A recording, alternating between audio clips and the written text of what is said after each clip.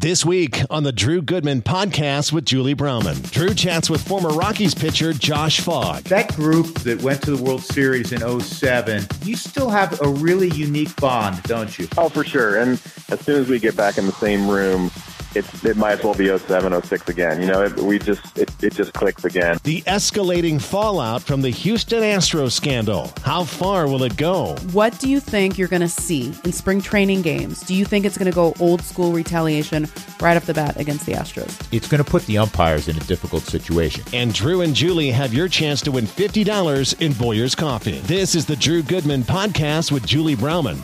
Hey, everybody. Glad you're along for show number 32 of the Drew Goodman Podcast with Julie Browman. I'm Drew, and the beautiful female voice you're going to hear, if you haven't figured it out, is Julie coming up. Hey, long weekend, President's Day weekend. What did you do? Did you behave? I hope not. I had a friend in from San Diego who has never been to Denver. Male or which female? Is a male friend. And boyfriend? No, friend. Friend. Yes. Men and women can be friends. Okay. No friends with benefits, just a... Friend. Oh, friend. Okay.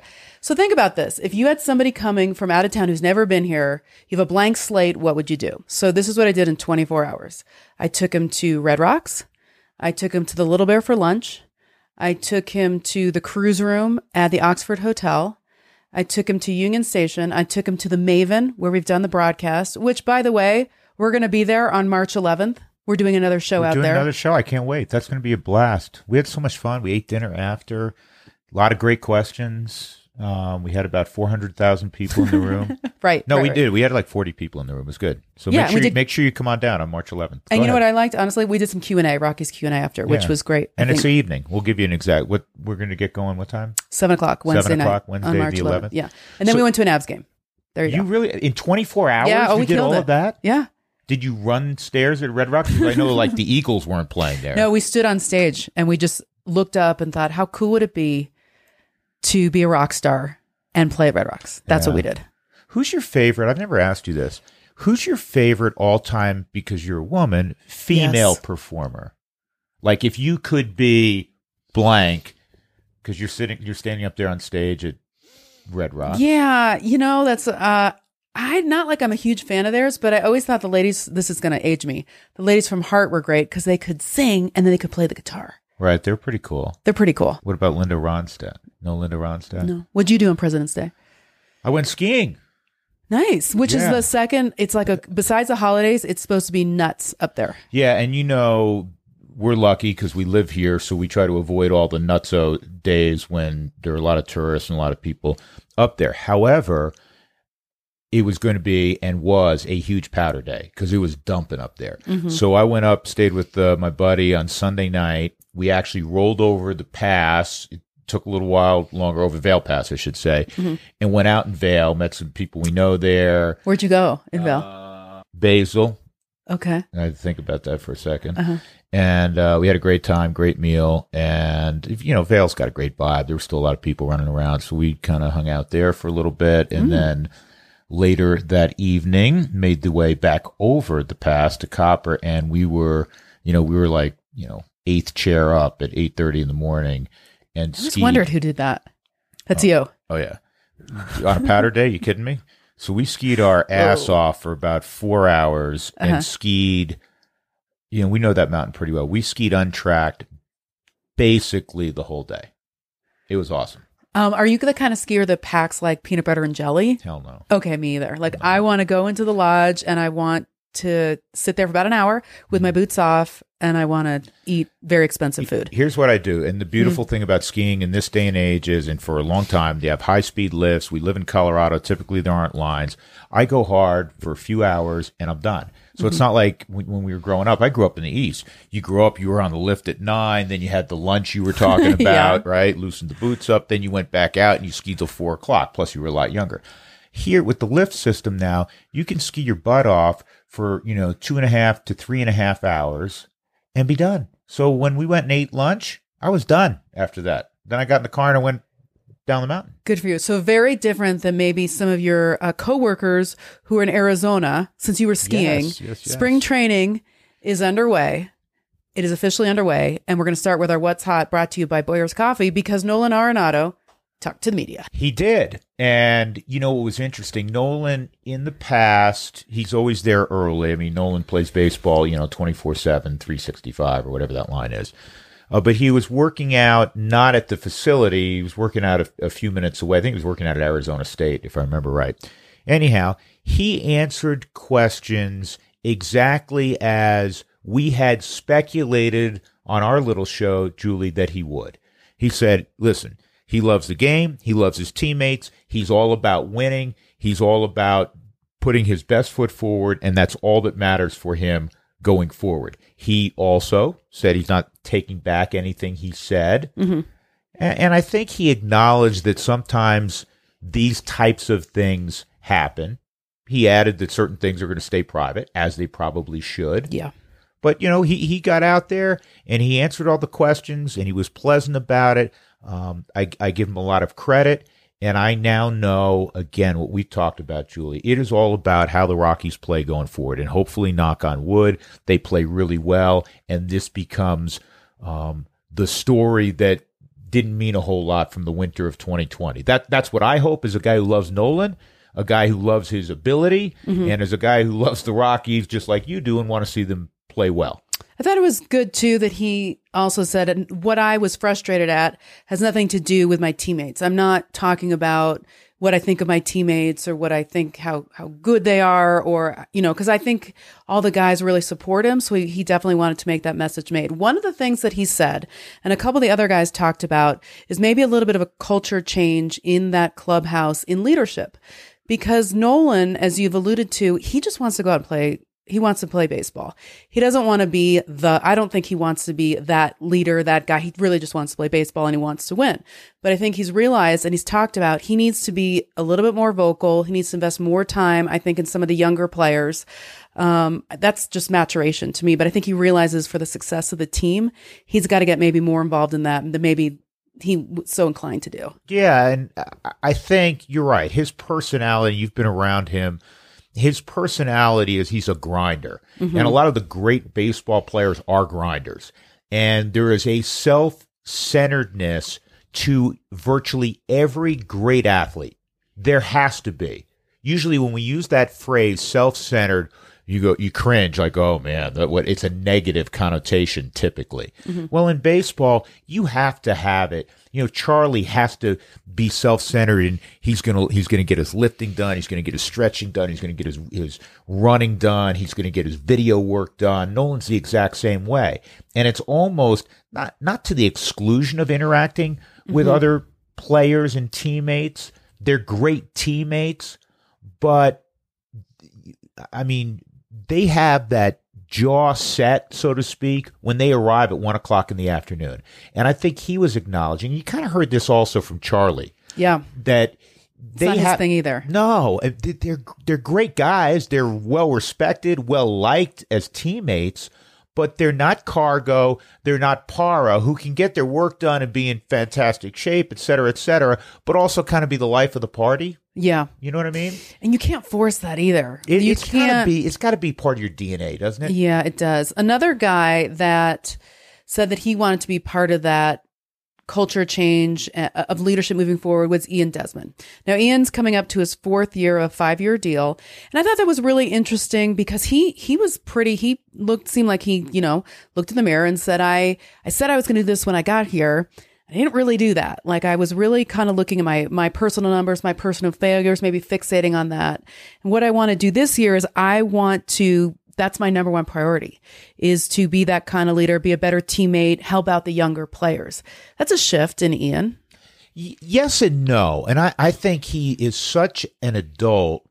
And I've taken criticism on social media. Oh, that's unusual, right? Right. Because on the air, I have stated many times, that this is a tremendous leader, and he's great in the clubhouse, and that has additional value juxtaposed just against his numbers, right? Because so many people have, to steal a word you just used a moment ago, fixated on how many home runs, what his on-base percentage and batting average is, and how many people he's driven in, as opposed to other things he brings to the table.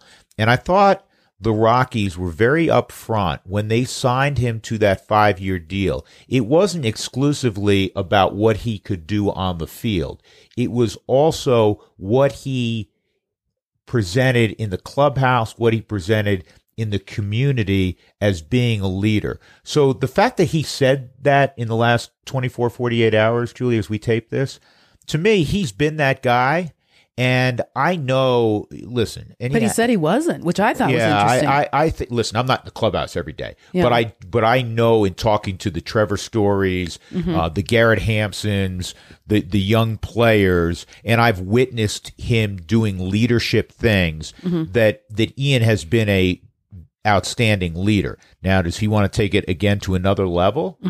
Evidently, he does, and good for him for trying to block out the noise of, did you live up to the contract? As an athlete, even doing what we do, you got to block out the noise, man. Oh, yeah. In this day and age. I think I've told you this, so I'll be the fan in this because I'm not there nearly as much as you are. He just always seems kind of grumpy to me. And maybe that's just because he's an intense guy and I don't know him. So then I think about the deal and that he hasn't lived, and he would tell you he hasn't lived up to it. So I would love to see a better year from Ian Desmond, right? Yeah, here's what I really hope. I think, I'll tell you a quick story. When he was with Washington, one of the things I always do, I've told stuff like this before, part of my preparation is I hang around the batting cage. And it's not just to ask pointed questions. It's to develop relationships and BS with guys on our team and on the visiting team. And sometimes a story emanates from that you can utilize on the air. At the very least, you're also developing relationships so the next time you play Washington, right, you have a couple of go-to guys. Ian Desmond, for me, we didn't play Washington a lot, one series there, one series here. He was always my go-to guy. That's and awesome. I'm not alone in that because he, was always a leader. He was a leader as a young guy in Washington. He's a very bright guy. And he was that guy. In fact, when he came here, I did a long interview after his press conference for AT&T Sportsnet. And, he gave, even though he didn't know me well, but he knew who I was because of these interactions. Yeah. He gives me a big hug, and we have a sit down. And I think because he didn't in that first year, he was hurt a lot, didn't put up the numbers as you suggest, I don't think the community of Denver understands truly how good a guy this guy is, some of the other things he brings, and they just look at the numbers. When we went to Washington the first time, and even in the ensuing years that the Rockies have played in Washington, Julie, he gets standing ovations. He was that well liked. He was that well liked and that well respected. Yeah. Well, that's a good reason to listen to this podcast, is so you get that inside, because I think fans don't know that. We beat up guys all the time, right? We beat up, this athlete did this. Go ahead. Okay. Yes. And then yes, but they also need to perform.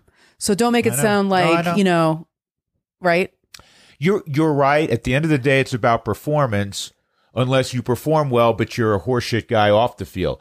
This guy is an A-plus person. Okay. And I'm sure he wants to hit 30 homers this year, and drive in 95 and steal 20 bags again. So I'm the grump show. No, I think you made valid points. But I like your insight on this. If sometimes in the morning we're a little grumpy, right? And that's not why me. I'm always, a ray of sunshine. You, on the other hand, but the first thing I do is I get up and I have a cup of coffee. The first thing I do these days is now I get up and I have a cup of Boyers, because Boyers is one of our official sponsors. They are the official coffee of the Colorado Rockies. We are big fans of Boyers coffee. Been roasting coffee in the Rocky Mountains since 1965. If you want to stop by, I always say this, you can stop by their old Schoolhouse Cafe, 7295 Washington Street. They have a wonderful selection there. You can get your Rockies coffee there. You can also find it at the store. You can find it online. Boyer's Coffee is very, very much in the community.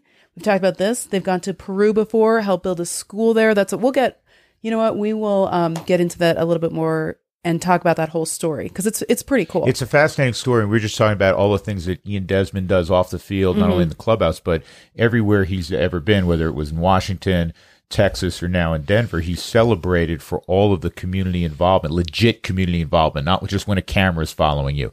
Well, Boyers is that way as well. Plus, do you know they utilize, and I don't even know how they, all of the things, not being a chef or anything, right, but you can utilize, there's a lot of recipes involved that, like, they have Boyer's fudgesicles. How good does that sound?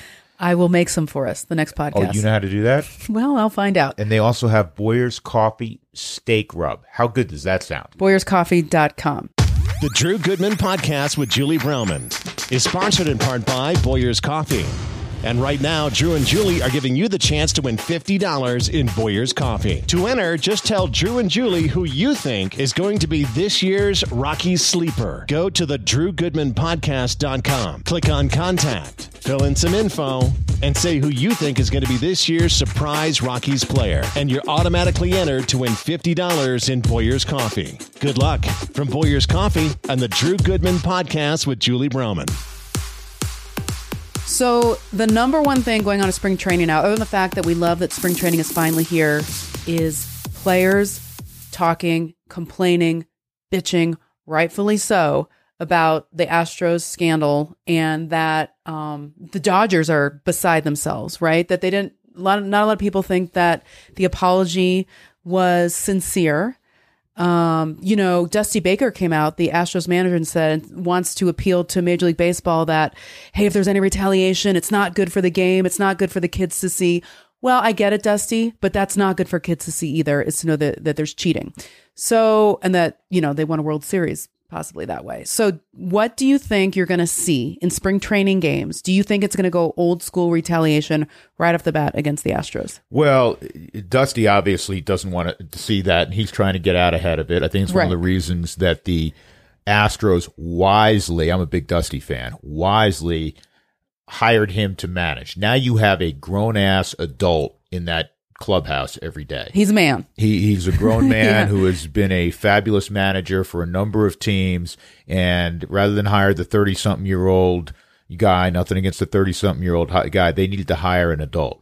And so Dusty is trying to change the narrative a little bit. Mm-hmm. Now, Rob Manfred's out in front of this also.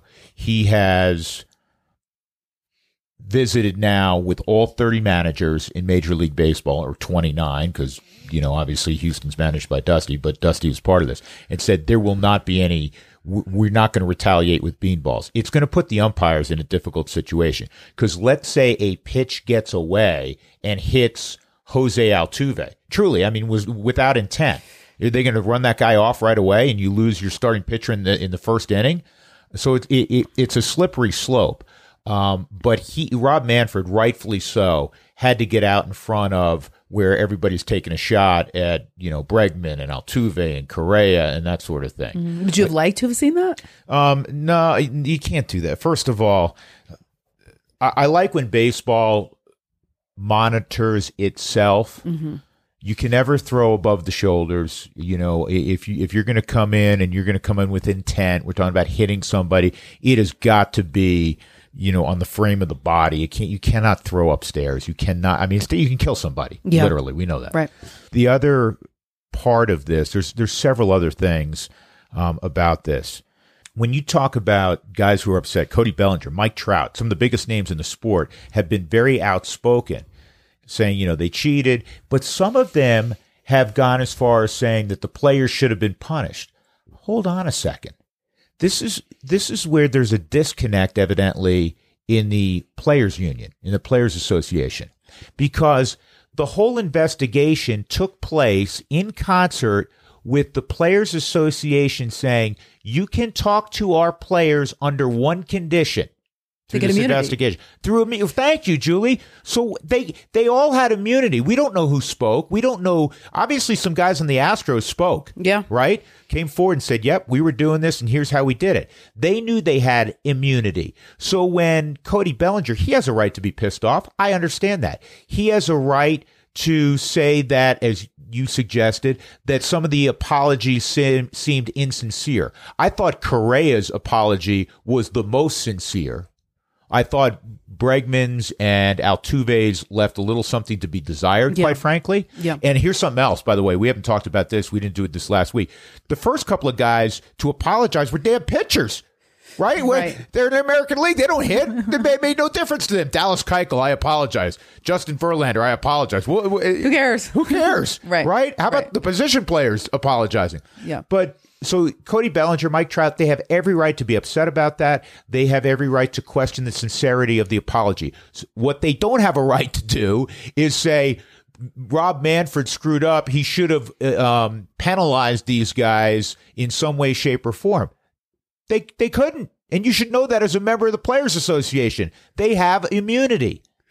Yeah, I mean, I think they can say it. They just, because they're that angry. Do you think the championship should be stripped? No.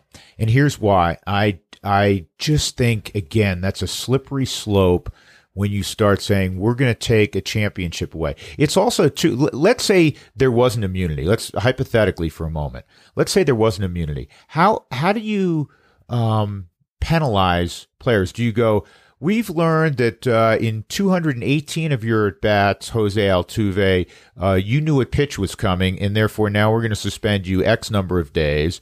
Josh Reddick, we understand that you didn't utilize this very frequently, but we think there was like 30. I mean, how are you going to do that arbitrarily? And so when it comes to the championship, everybody will know that it may be tainted.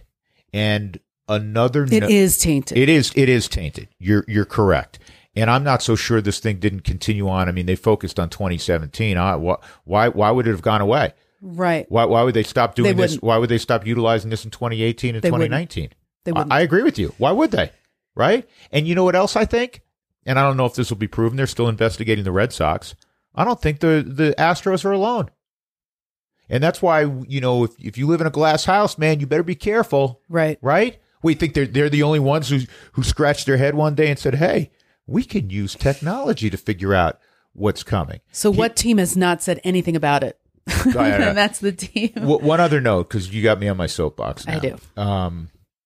Here's the punishment for the players who are upset and the fans that are upset that the players were not punished. The Astros were punished. They're going to miss a first and second round pick for 2 straight years, which is enormous.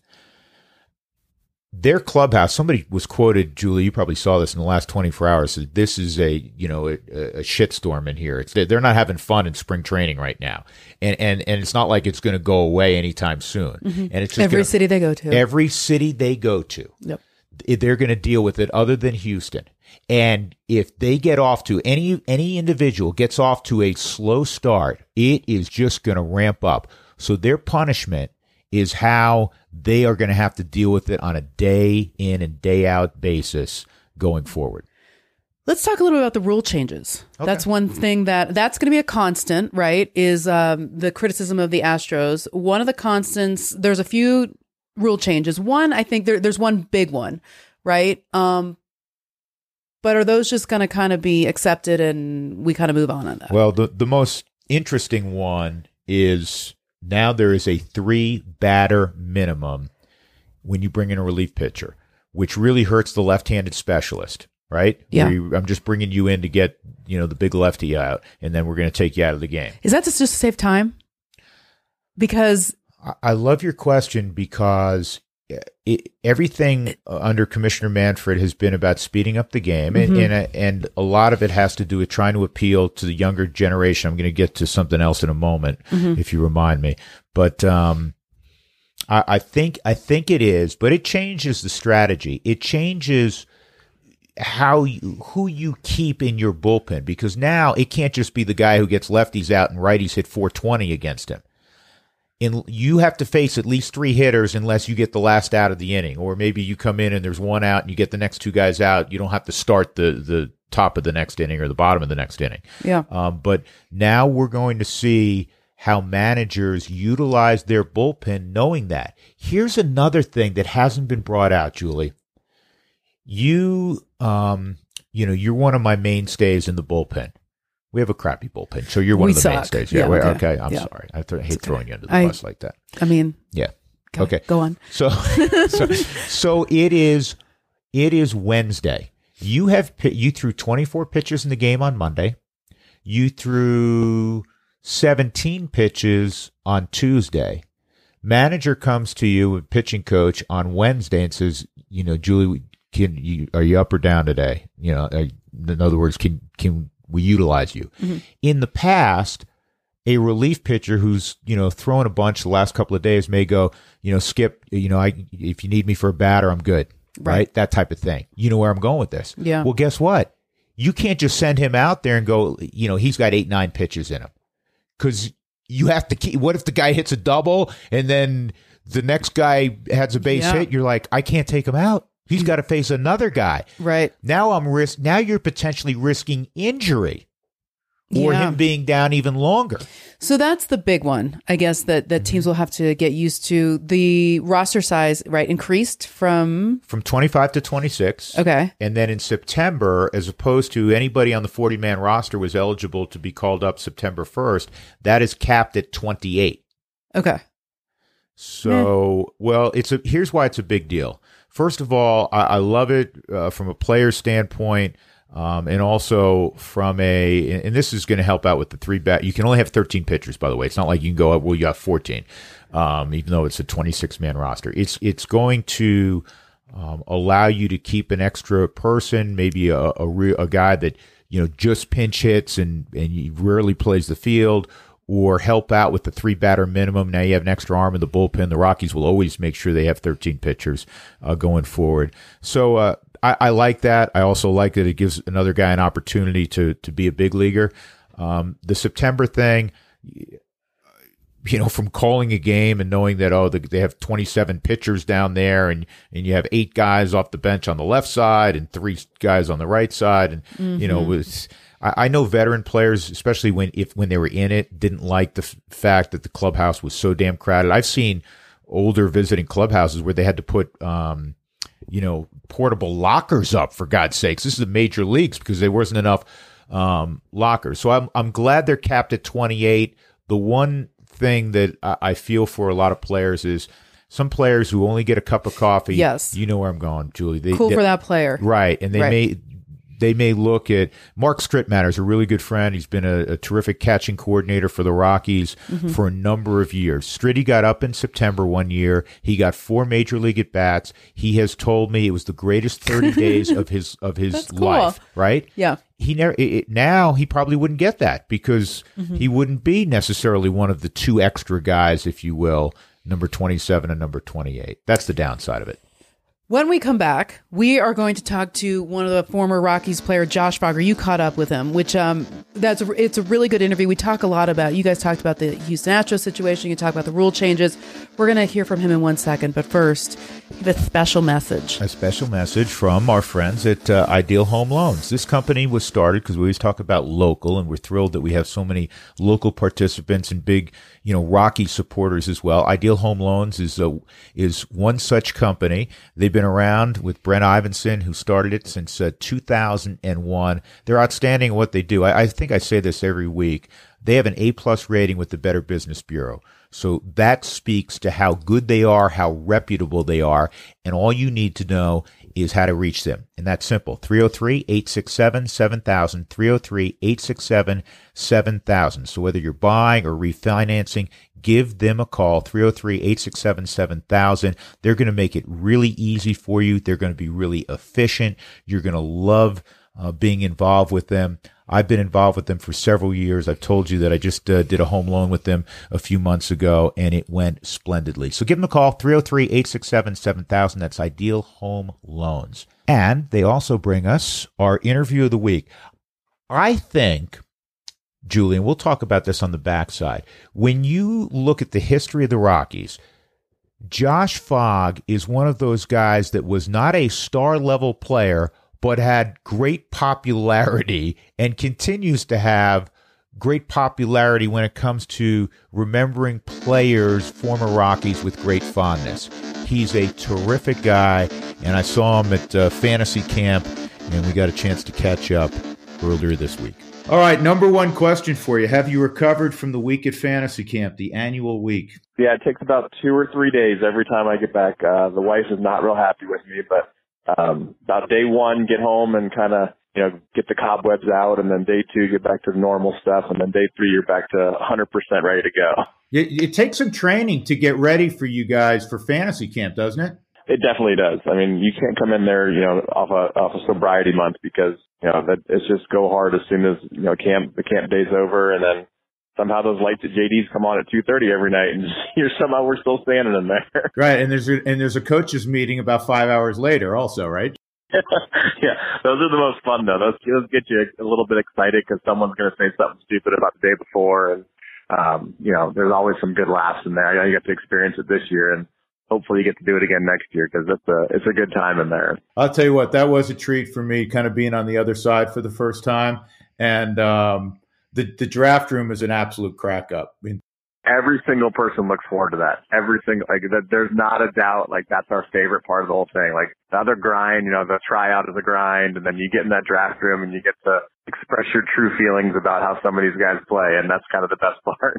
Absolutely. Hey, you know what's cool for me, and I say this, when we have the bull session, and all the campers get to ask you guys questions, that group, of yours that went to the World Series in 2007, you still have a really unique bond, don't you? Oh, for sure. And, it's like everybody nowadays. You text, you send a couple texts out, you make a phone call now and again, but as soon as we get back in the same room, it might as well be 07, 06 again. It just clicks again, and everybody enjoys each other's company. Everybody respects what they do. They ask how their family is, all that stuff, but then you get back to the hanging out and enjoying baseball. You're not in the big league locker room anymore, but this is as close as we're going to get now. How many years removed are we now? 13 years removed. So we really do enjoy hanging out, enjoy telling stories, enjoy reminiscing about, the good old days. I know it's not really that old, but we do enjoy hanging out a lot. Yeah, it's awesome, and it comes out, how close you guys were. I think for fans that may not realize that Brian Fuentes, Tito as he's known, is a closet funny guy, dry wit, quick wit, really funny guy, and probably most fans don't know that. No, and on the field, he's super intense. He's got that scowl kind of, but he is by far, he was the biggest jokester. If there was some kind of hijinks going on, you look at him first. Whether it was him or not, he always got blamed first.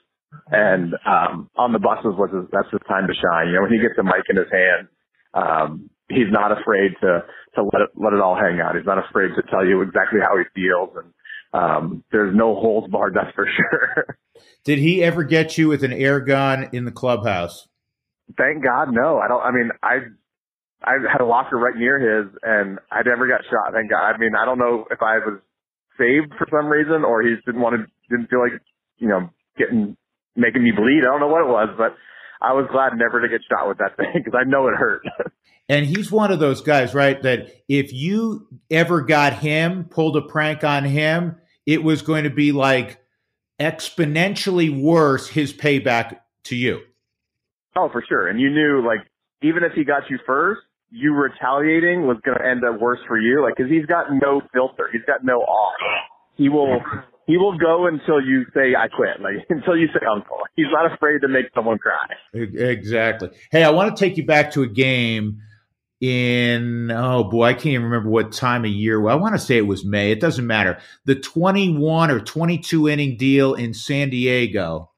And the club, what your role was, because I can't remember. I don't remember Jack anymore. But what your role was, if you even appeared in that game, or what your role was, more importantly, in the clubhouse from inning 10 to when it ended 11 hours later. I don't think I got in the game, no. And, everybody's coming in, out, and everybody wants the game to end, obviously, but they want to win. So it's I'm up there hanging out, and they're basically making fun of me because I'm up there, in my sliding shorts and sandals, and I'll get dressed and go down for a couple days and come back up. And the life of a starting pitcher is the greatest thing on earth. Besides being an NFL quarterback, no one plays less than you do. So, and right. You just get to kind of enjoy it. So, besides the fact that those games get long, I don't have to stress about it. I want us to win, great, but I can't affect the game in any way, shape, or form. I just kind of keep the guys loose. They come upstairs, talk to them for a couple minutes. I'm like, hey, by the way, we're going back out on defense. You should get down there, Todd. Like, that kind of stuff. So, part of the great story, and it was, so we're not talking out of school because it's in the book I did, which you were kind enough to participate with, and that is that at some point in time, some guys who were now out of the game, so they could no longer play, started doing like good luck shots, right? I didn't know you wanted to go that deep. well, I mean, listen, nobody's getting in trouble. It's 13 years ago, and nobody went. It's not like somebody was in the game doing shots. Everybody was out of the game. Everybody was out of the game for sure. It started with the starting pitchers that weren't playing, and then guys that they would come out of the game, we'd say, "Hey, we're running upstairs to take a shot. You want to come up?" And it's like, "Yeah, let's do it." Like we called them rally shots, and by the end of that, we were all a little drunk by the end, but. That's the best part of baseball. You do fun stuff like that. It used to be rally caps when you were 12. Now we do rally shots after you turn 21. It's kind of, the game's morphed a little bit. Right. Well, we up in the booth couldn't obviously partake in something like that, but we were punch drunk by the end of that thing. and starving, both of those things. Sure, yeah, you're ordering food up there probably every other half inning. The problem is that everything had closed down like hours earlier. Hey, Fogger, what do you have on the top? Unfortunately, the big topic in baseball in the off season with the whole Houston deal. How do you mull that over in your mind? Yeah, I'm definitely falling in line with the rest of the guys that are coming out, and I love the fact that superstars are talking out about it now. You hear Mike Trout say something, you hear Cody Bellinger, the guys that are kind of the face of baseball for the next 10, 15 years. Those guys are the ones that need to make their points proven. No one cares what Josh Fogg thinks about it, but I agree 100% with them that it's, if you know what's coming, imagine telling Mike Trout what's coming every pitch. He might hit 450, play at 500. I mean, who knows? So I think the guys they're talking right now, it's going to really affect how it's in the future of baseball, how things are handled. I don't think Manfred's handled it the right way. I think the whole immunity for the players was, I don't know how it got to that, but maybe he thought that was the only way to get the truth from them. But when you're affecting baseball in that way, and I know everybody says there's more teams doing it, but I don't think anybody's doing it to the level the Astros were. And to win a World Series that way, I think they need to be a little more humbled and accept their responsibility instead of coming out and saying we didn't do it, or I don't know what Correa said. They never did it. I think that's a little bit of BS. Yeah, that's kind of hard to fathom when he came out and said that. Hey, a couple other rule changes I want to ask you about.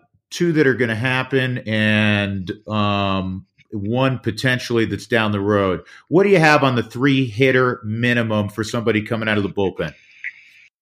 I mean, I'm kind of interested to see how it plays out. I don't love the fact that they just, universally made a change and didn't really, I guess they don't have to ask the players union anymore to make changes. I don't know. But I'm interested to see how it plays out and how it affects bullpens in the long haul.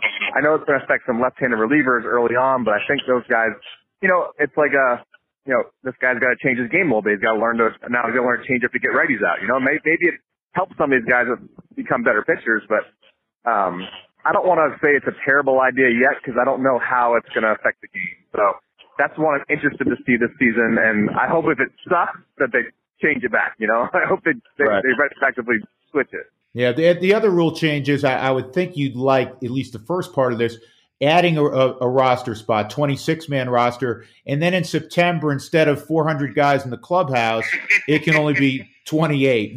What's your thought on both of those? So 26 guys, great. I mean, I might have got to the big league earlier if there was 26 guys, especially if they were using a bullpen guy. Or it really depends on what the team's strengths are. So a lot of teams are going to use it differently. So I think that's going to be great for guys' careers and guys get a chance to get a cup of coffee and maybe make an impact earlier than they would have. September, I mean, I loved September because that's where I got my start and ended up getting traded after a good September as a 40-man roster guy. 28 seems light, but I know the pace of play in the game is just too slow whenever September comes and you have 18 options in the bullpen instead of, 7 as normal. They're making pitching changes every half inning. So, 28's a little light for me because, that's a lot of guys.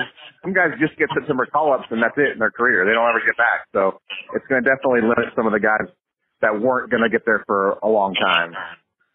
No, I think I think a lot of your brethren will feel the same way, and I think people outside the game don't realize that there are many people who get the quote unquote cup of coffee or maybe get a shot to show what they can do based on a September call up, and now when you only have 28. But in terms of moving a game along, certainly that'll help. I want to ask you about this, and I think you're going to have an interesting perspective. Having played in both leagues, you were always a cerebral pitcher. I think you still look at the game, from a thinking man standpoint, if you will.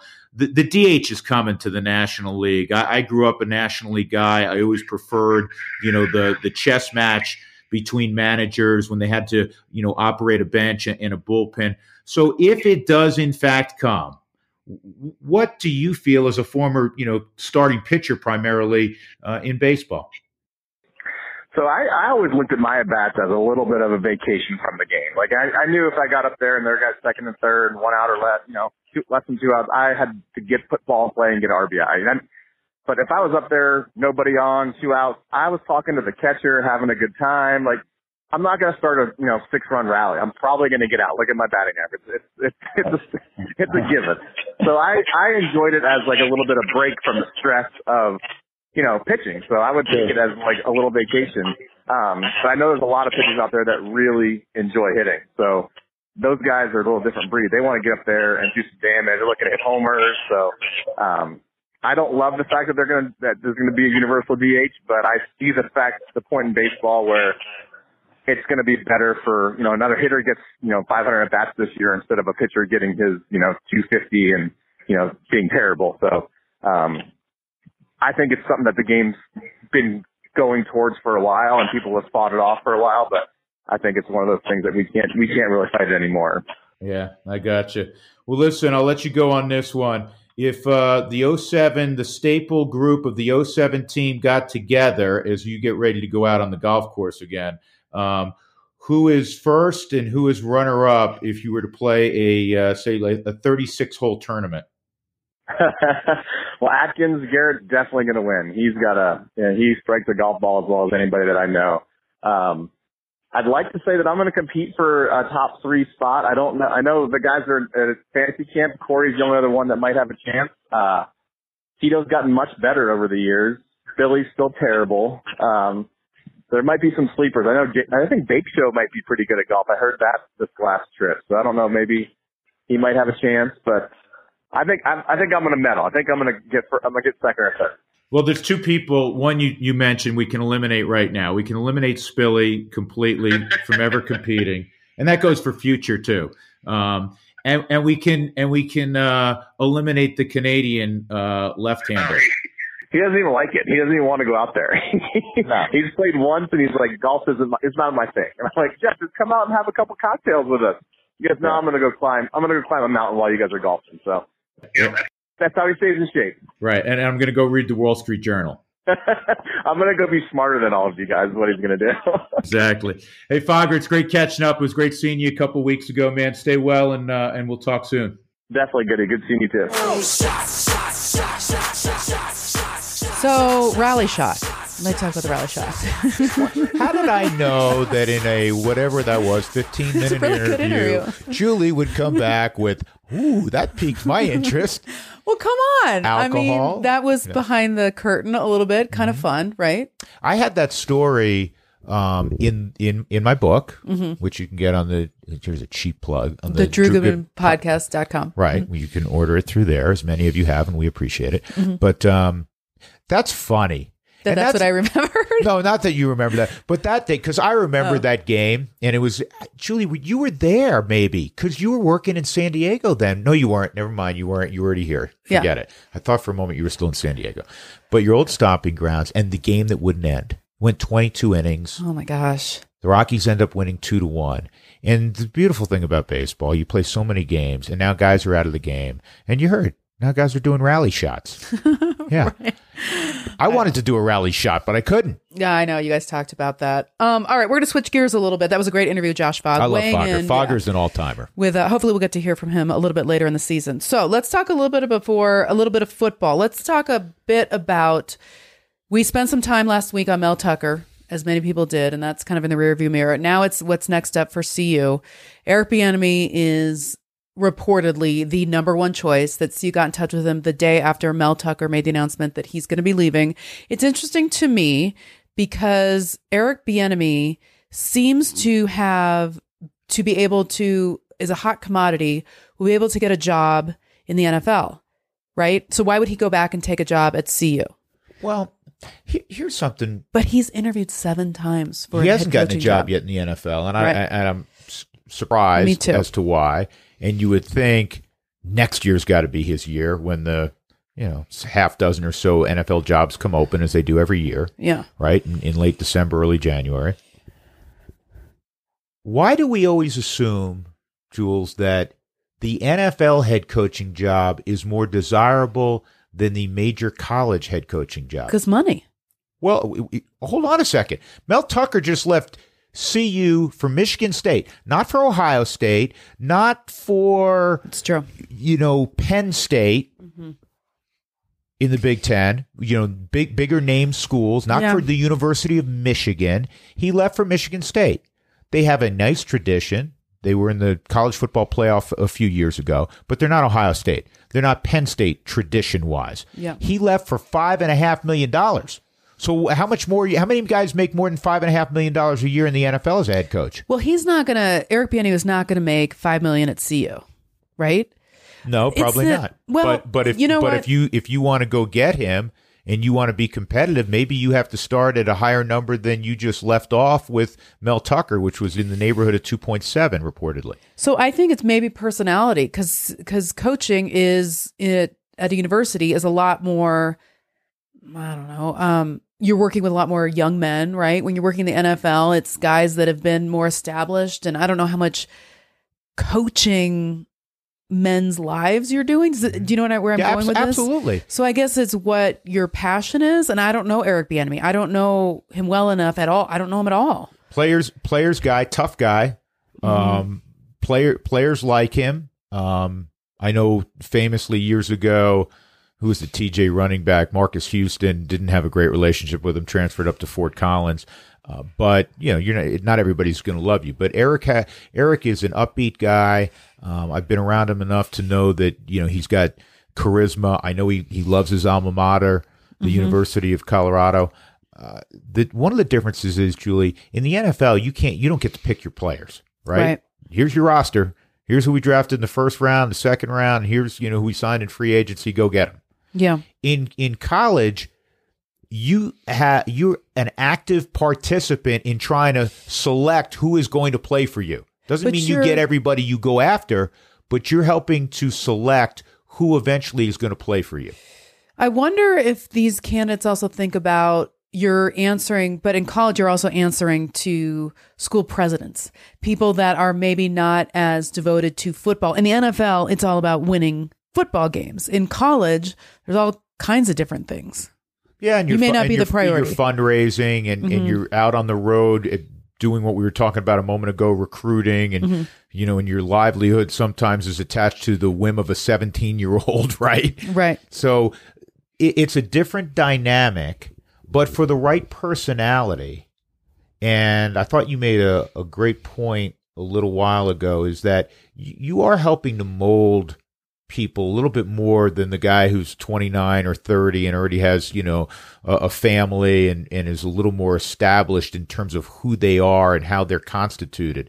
And that appeals to a lot of people. I'm involved. I'm an assistant at Arapahoe in baseball, and I love being around young people and being able to impart, forget just the knowledge of baseball, but being able to maybe have a small little hand in helping shape, who they are and what they're about. And I think that appeals to a lot of people, which exists more on a college campus. Speaking of college, I know this made you upset during the whole Mel Tucker deal about kids not being able to just transfer when they find out that their coach has taken off to another college. Everything is slanted toward the coach, and we discussed this last week. We all use terms in coaching about accountability and integrity and all these things, except if all of a sudden our salary gets doubled. And I think a lot of people can appreciate, man, that's a tough one to turn down. So that's why Tucker left. A lot of people naturally are also upset at that. Well, guess what? The kids, I don't care whether the coach left or not, should be able to transfer with impunity in that they For don't those have to of us sit out. that don't know what impunity is, it means without repercussion. Right. They can just go. Right. And you don't have to get away. You don't have to, the university doesn't have to, sign a waiver letting you out of your scholarship. Right. Right. That you can transfer. Coaches do it all the time. All these kids who just signed an NLI, a national letter of intent, or maybe the kids who were on campus already from a year ago who were recruited by Mel Tucker. I'm using him as an example. That's what we're discussing. Why shouldn't they be able to transfer? I'm going to play devil's advocate on this. I know I like what you're saying, but on the other end, it might be a shit show. If any kid can go anywhere at any time at his or her whim, you're going back and forth and back and forth. We shouldn't say to everybody, just because this one person committed to a place and didn't really live up to the commitment, that's okay now for everybody. I think it is patently unfair to the student athlete. I'll give you an example. A buddy of mine, and his son is like almost a son to me, was playing at baseball at Regis University, Division II school, non-revenue sport, right? I mean, Division II, most sports are non-revenue. He transferred to Bucknell, a Division I school, low-level Division I. They don't give athletic scholarships, a high academic school. He petitioned the NCAA to allow him to play immediately. His coach also left, by the way, at Regis. The NCAA, kid going from a D2 school to a small level D1 in a non-revenue sport, the NCAA said, nope, you have to sit out a year. And at Bucknell, they don't redshirt because, again, their rules in the Patriot League are a little different. So they don't redshirt. Typically. So he lost a year of eligibility. That's crazy. Yeah. It's unfair. And if you say, well, it's going to be a shit show, people are going to be leaving left and right. Well, look at the portal now. People are leaving, quite a bit, sitting out, and coaches now keep, in basketball and football, keep a scholarship in their pocket or two in case they look at the portal and they go, oh, wow, there's Julie Browman. She just put her name in the portal. She's leaving the University of Georgia. She was a 5-star kid coming out of high school. So that's going on right now. And if you want to keep your folks, well, you know what? Do a great job and care about your kids, and hopefully 90% of them will stay and some are going to leave. And that's life. Just like you can pick up and leave and not have to sit out a year. Yeah. I think I just said that to say that. Sometimes I like to just argue with you. So why does the NCAA not allow that? Well, the NCAA has a lot of archaic rules, and yet they, still want, the NCAA has a number of rules for me that make no sense. And that, I understand the premise of it, that people are worried about the players shouldn't run around left and right. They finally given in a little bit. I mean, Jeremy Bloom, remember the crime that was Jeremy Bloom, who was this fantastic skier and was able to make money? We celebrate that. And if I'm a business major and you and I are, at lead school of business at the University of Colorado, and we come up with some great app and we're able to make a lot of money. They're celebrating us, right? Hey, our two juniors, Julie Browman, Drew Goodman, they came up with this app and they've made, hundreds of thousands of dollars. I mean, we're putting them on every billboard we can and saying, hey, at the lead school, this is some of our why? But in sport, Jeremy Bloom was a great skier. He also happened to be a football player, and now we're going to make him ineligible because he makes money as a skier. That made no sense. Yeah, that's got to change. It is finally. Mm-hmm. Can you come down from your soapbox? No, I'm going to stay on. The show is going to end, but I'm going to stay on my soapbox. Okay. So I'm going to argue with you off the air. Okay. Want to remind you, as Drew and I are about to start arguing again, May 11th, come down and see us at the Maven Hotel, the official hotel of the Colorado Rockies. It's basically right. It's in the Milk Market. If you've been there down at the Dairy Block, we'll be there at 7:00. We'll do our podcast live. Boyer's Coffee will be there. And after, you're going to do some Q&A. So if people out there, if you have questions that you want Drew to answer, he will answer every single question about every single topic in life. Cool? Really? You'll be really imparting wisdom that night. Actually, I'll be just back from spring training at that point. So that'll be fun. Looking forward to that at the Maven on the 11th. We'll see you next week.